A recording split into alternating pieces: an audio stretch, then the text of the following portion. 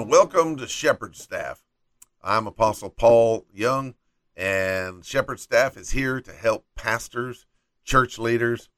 Now, if you're not a pastor and church leader, you're welcome to listen. You're welcome to follow along, but that's who I'm targeting to help. Now, we've been on the subject of why some people cannot be helped. I want to help you avoid frustration in ministry. So often, ministry is challenging. And it's challenging enough without the frustration of people that you try to help and it does no good. Well, in Proverbs chapter 3, verse 27, it says, "Withhold not good from them to whom it is due, when it is in the power of thine hand to do it." Now, this is talking about those who are qualified. That's what the word due means here. Withhold not good from them to whom it is due. Those who are qualified. Now, when somebody's qualified for help, I will help them. I'll go out of my way. I'll go the 10th mile, the nth mile, whatever. I will sacrifice to help people when they're qualified. But if they're not qualified, I have discovered that you waste a lot of time trying to help these people. It seems like in ministry, now I've been in the ministry over 47 years, and I have observed that the people that require and want the most help are the quickest to cause a problem and leave.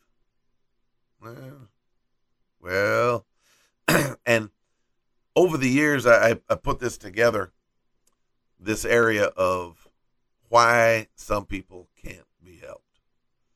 And I hope to help you avoid a lot of time wasted. Then you can put that time into those who can be helped. And the other thing is, you don't want to be in one of these categories of who can't be helped. Just because you're a pastor doesn't mean you can't mess up. So I believe this will help you. Now, we're on number 5. We've covered the others in previous sessions. Number 5 is you can't help someone who thinks you are the cause of their problem. Yeah. You can't help someone who thinks you are the cause of their problem.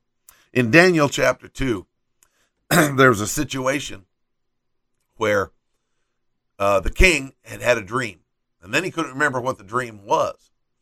And so he called in the wise men, not including Daniel, because Daniel was one of the captives. They were in Babylon. But because of things that had happened with Daniel, he was included in the group of wise men. But the wise men from Babylon were a bunch of sorcerers and, enchanters and whatever else. And the king called him in and said, I had a dream and I forgot it. So I need you guys to tell me what the dream was. And of course they couldn't do it. And the king got mad. And in verse number 12, it says, "For this cause the king was angry and very furious and commanded to destroy all the wise men of Babylon, including Daniel." Now, you can't help someone who thinks you are the cause of the problem. And the king, as long as he thought Daniel was part of the wise men and Daniel was part of the problem, he can't receive. And I have run into this many, many times. People think, you're the cause of my problem. Now, a lot of times, this stems out of the whole race issue. All this race stuff that's going on. Blacks blaming whites, whites blaming blacks. Really, you need to understand something. There is only one race. It's called the human race. This black and white and brown and whatever, that is not about race. It's about selfishness. It's about sin. It's inspired by the enemy, by the devil, trying to pit one color against another color. My black brother is not a different race. even though they call it racial. It's not a different race. You can take his blood, put it in me, my blood, put it in him, it'll work. No, this is the old divide and conquer strategy that the enemy has used many times successfully. And if there's someone that thinks I am a part of their problem, what causes their problem? It's you white people. Wait a minute, right there. How in the world can I help them when they think I'm part of the problem? I caused the problem. So, if someone thinks you're the cause of their problem, they're not going to listen to you, no matter what you say. Job chapter 1, I want to go there because Job had a lot of problems. And in fact, in Job chapter 1 and verse 20, it says, Then Job arose, rent his mantle, shaved his head, fell down upon the ground and worshipped, and said, Naked came I out of my mother's womb, naked shall I return thither. The Lord gave, and the Lord hath taken away. Blessed be the name of the Lord. Now, wait a minute. Job is mad, and he blames God. He says, the Lord gives, and the Lord takes away. Now, it wasn't the Lord that took away from Job. You read your Bible, and in verse number 12, it says, The Lord said unto Satan, Behold, all he has is in your power. Now, we have to ask the question, how did all that Job had get into the power, into the realm of the enemy being able to access it and destroy it? See, it was the devil working through the open door of Job's fear. See, if you look back at verse number 5, it says, And it was so when the days of their feasting was gone about his children, his sons, that Job sent and sanctified them, rose up early in the morning, and offered burnt offerings according to the number of them all. For Job said, It may be that my sons have sinned and cursed God in their hearts. Thus did Job continually. And then if you turn over to Job chapter 3, Job chapter 3 and verse 25, and here we see the truth come out. Job says, For the thing which I greatly feared is come upon me, and that which I was afraid of is come to me. I was not in safety, neither had I rest, neither was I quiet, yet trouble came. Now, we got to cut Job some slack because he didn't have a Bible. Most biblical scholars agree that the book of Job is the oldest book of the Bible except the first part of Genesis. So Job couldn't turn to Matthew, Mark, Luke, and John. He couldn't turn to 1 Peter. He couldn't turn to all that we can look at. But we know fear opens the door for the enemy like faith opens the door for God. And Job was in fear. How did the devil have access to all Job had? Because of his fear. Now, we got to give Job credit that in the middle of this, he still stayed with God. But if you go to the end of Job, chapter 40, whatever it is, I didn't write it down, but you'll find it says, and Job repented. Now, if Job didn't do anything wrong, how come he had to repent? And right after Job repented, it says the Lord blessed Job with twice as much as he had before. God is the blesser. The devil is the stealer. The thief comes not before to steal, kill, and destroy, Jesus said. John 10:10. But I am come, Jesus said, that you might have life and have it more abundantly. God is not in the business of stealing your stuff, taking your son, your daughter, your mom, your wife, husband, whatever. That's not God. That's the devil doing that stuff. God is the one that blesses you with life and more abundantly. Praise God. But if you think it's God that's doing this, how in the world can you go to God and get it fixed? Read your Bible, because you'll find God is not the one that is bringing all the junk. Now, a lot of times we have wives blaming husbands and husband blaming wives. They think there is the problem. Well, then you're not going to listen to anything they have to say that could help you. The problem, listen to me, the problem is not your husband or your wife. The problem is you. I'm smiling as I say it. I'm not saying your spouse doesn't have problems, but you can't fix the problems in your spouse. But you can allow the Holy Spirit to work on you and change you.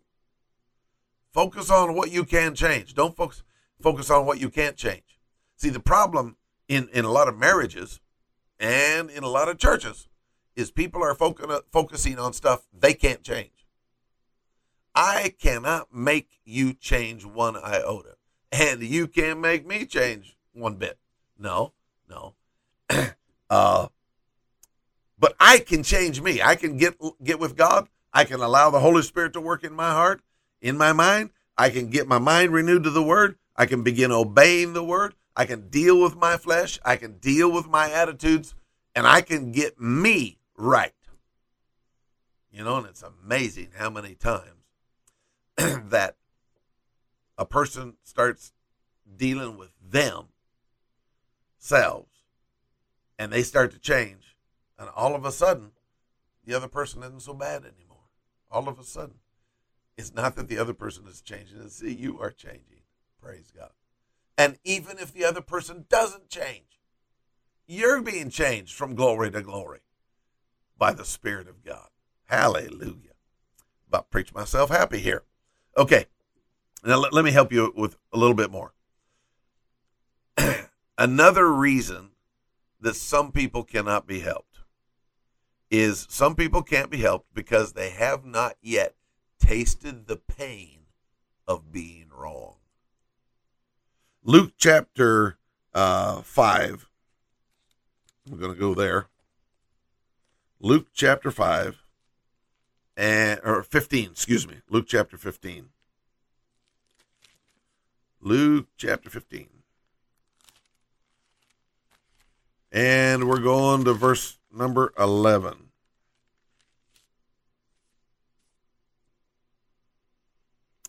And it says there, a certain man had 2 sons, and the younger one said to his father, Father, give me the portion of goods that falleth to me. And he divided unto them his living.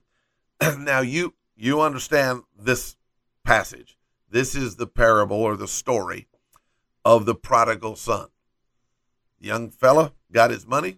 Shortly after he got his money, he took off and went and wasted all his money with riotous living, spent it on wine, women, and song, and lost everything. And then there was a famine in the land. Things got hard. And verse 15, he went and joined himself to a citizen of that country, a farmer. He sent him into the fields to feed swine. And it says in 16, he wanted to fill his belly with the husks that the swine did eat. And no man gave to him. This guy was in a sorry situation. It was bad. Now, his father did not run and find him in the pig pen and pull him out. Oh, you poor boy, you really got it rough. Come on, pat him on the back.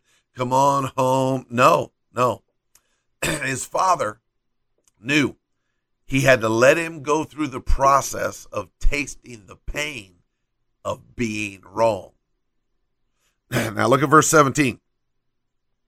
And when he came, the prodigal son, when he came to himself, he said, how many hired servants of my father's have bread enough to spare, and I perish with hunger?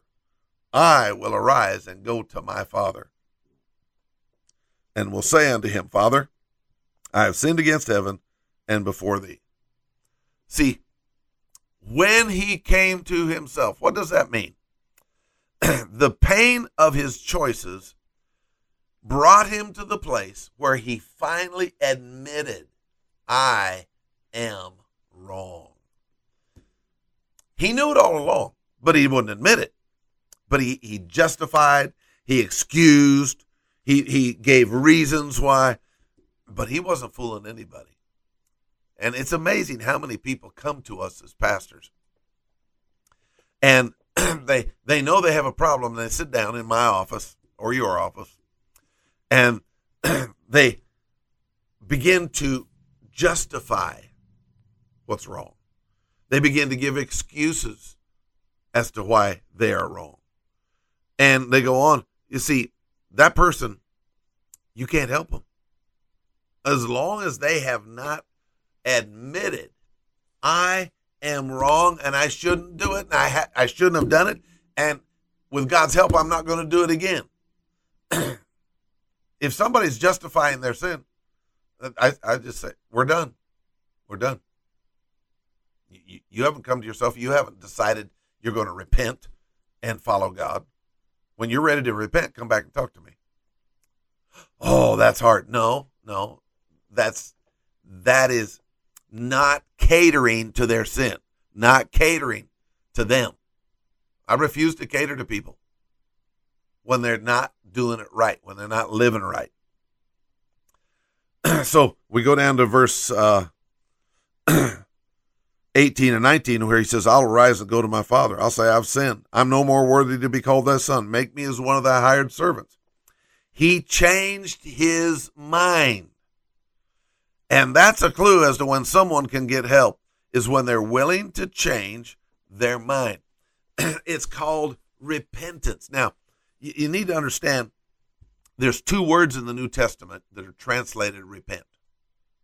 One is metanoia, the other is metamelemai in the Greek language. One of those is I'm just sorry. Sometimes sorry I got caught, sorry because of the problems that it's caused me, but they're not willing to change. The other means a change of mind and heart. It means a 180-degree turn. I was going that way. I realized I was wrong. Boy, it's hard for some people to say that. I was wrong. I blew it. I decided wrongly. I made the choice. I bear the responsibility.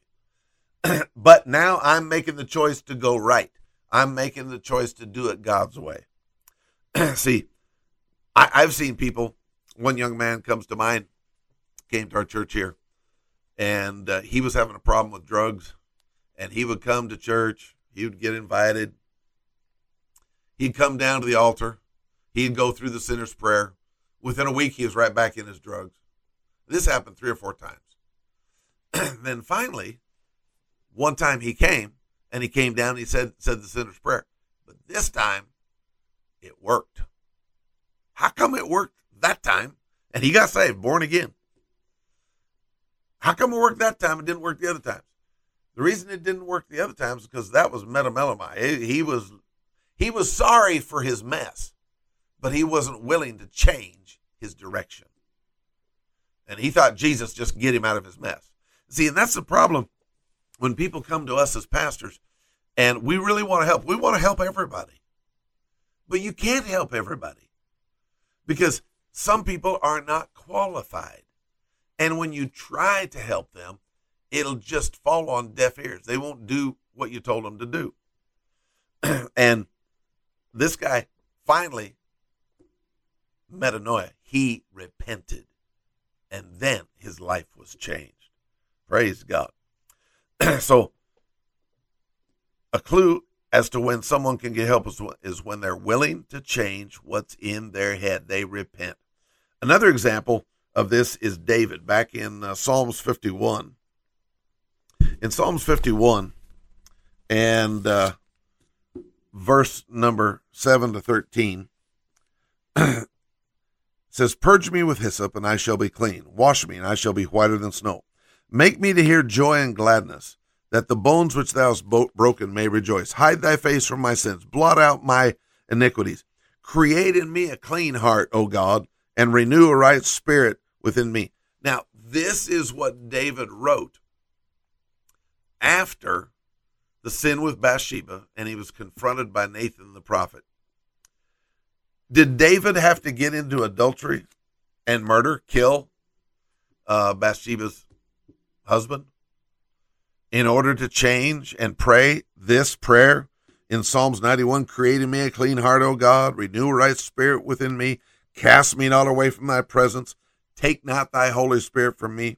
Restore unto me the joy of thy salvation. Uphold me with thy free spirit. Did he have to do this, all of that sin, in order to pray this prayer? No. But he tasted the pain of being wrong and ended up there by the long route. Now, you can get there by the short route. What is that? Repent at the thought before you do the deed. Repent right there and deal with it. And then you're not going to take action on whatever that thought was. But David, he didn't repent at the thought when he looked over the edge of the palace and saw her down there naked, bathing or whatever she was doing. And it caused all kinds of problems. But David then finally did repent. But he had to taste the pain. You don't have to taste the pain of being wrong. Just repent right at the beginning. Don't get the action going. Psalms 119, David wrote in verse 67, he said, Before I was afflicted, I went astray, but now I have kept thy word. Before I was afflicted. He didn't have to be afflicted. He did. He was. But it was because of the sin, because he opened the door. Trouble and pain come when we fail to follow the instructions in the Word of God. Why do we fail? Because we make a choice. The choice is always ours. Don't blame that on somebody else. I made my own choices. You made your own choices. And people make their own choices.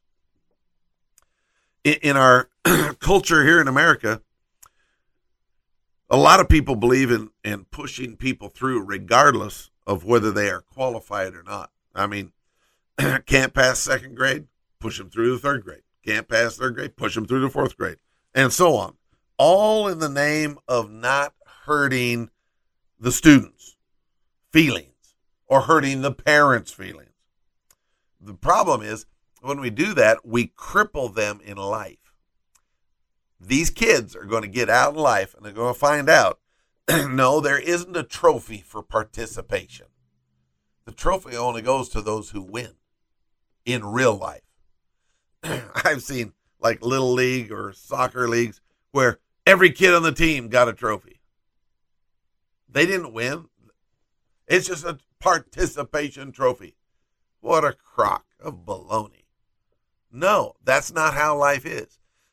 God rewards you for doing right. The devil is going to penalize you for doing wrong. It's real simple that way. Psalms 119, verse 71, David said, It's good for me that I have been afflicted, that I might learn thy statutes. You know, it would be better if you learn what God says first and not go and break it and go against it. Some people cannot be helped because they have not yet tasted the pain of being wrong. I wish it wasn't that way. I think probably you, and I know I, have had situations that were very painful. And I learned the hard way in those situations. And I learned, don't go that route. Don't go there. I learned it's way better to learn by being instructed, by being led, by getting wisdom from those who have gone down that road and come back to tell you that is a rough road to go down. Do not do that. It's much better to learn from instructors. I'm a pilot, I've got a lot of hours. But when I wanted to learn how to fly, I didn't just go get a plane and start figuring it out on my own. That would have been very expensive and very painful. No, I got an instructor, and I listened to that instructor. Well, it's more than one instructor, several, in fact, over the course of my training. I didn't want to learn the hard way by having a crash, by having, something happen that injures you and increases your life physically. No. I got instructors, and I listened to my instructors. And that's what we need to do. Even pastors, you need a pastor. You need someone with experience, someone that's been around the block, been over the mountain, down the river, and can help you. Everybody needs a pastor, even pastors. I have one. Doc Barkley is my pastor, and I run stuff by him, and on purpose, because to think that you know everything and you see everything and you don't need anyone to help you, anyone to counsel you or to give you wisdom and advice, you're headed for crash. You're headed for pain. Don't do that. Don't do that. I'm telling you, because you don't want to have yourself in this category of the people that can't be helped because they have not yet tasted the pain of being wrong. Well, that's what I got for you today. Hey, I encourage you to go to our website. It's wolife.org. That's just short for Word of Life. On our website is all kinds of stuff that can help you. There's audios on there, free audios. We have over 150, 160 series that I've taught. I preach a lot. Preach usually over 300 times a year. And so there's a lot on there. Over 160 series, over 1,500 messages that are all available for free. You can listen to them or download them either way. And I pray that they'll be a blessing to you, help you on just about every subject you can think of, and from one end of the Bible to the other. And if you have a topic, you have a question you'd like me to address in one of these Shepherd Staff sessions, just email us. I think it's going to put it on the bottom here, info@wolife.org. And I'll be glad to get it. Just want to help you, bless you, encourage you, and help build the kingdom of God. We'll see you next time right here on Shepherd Staff.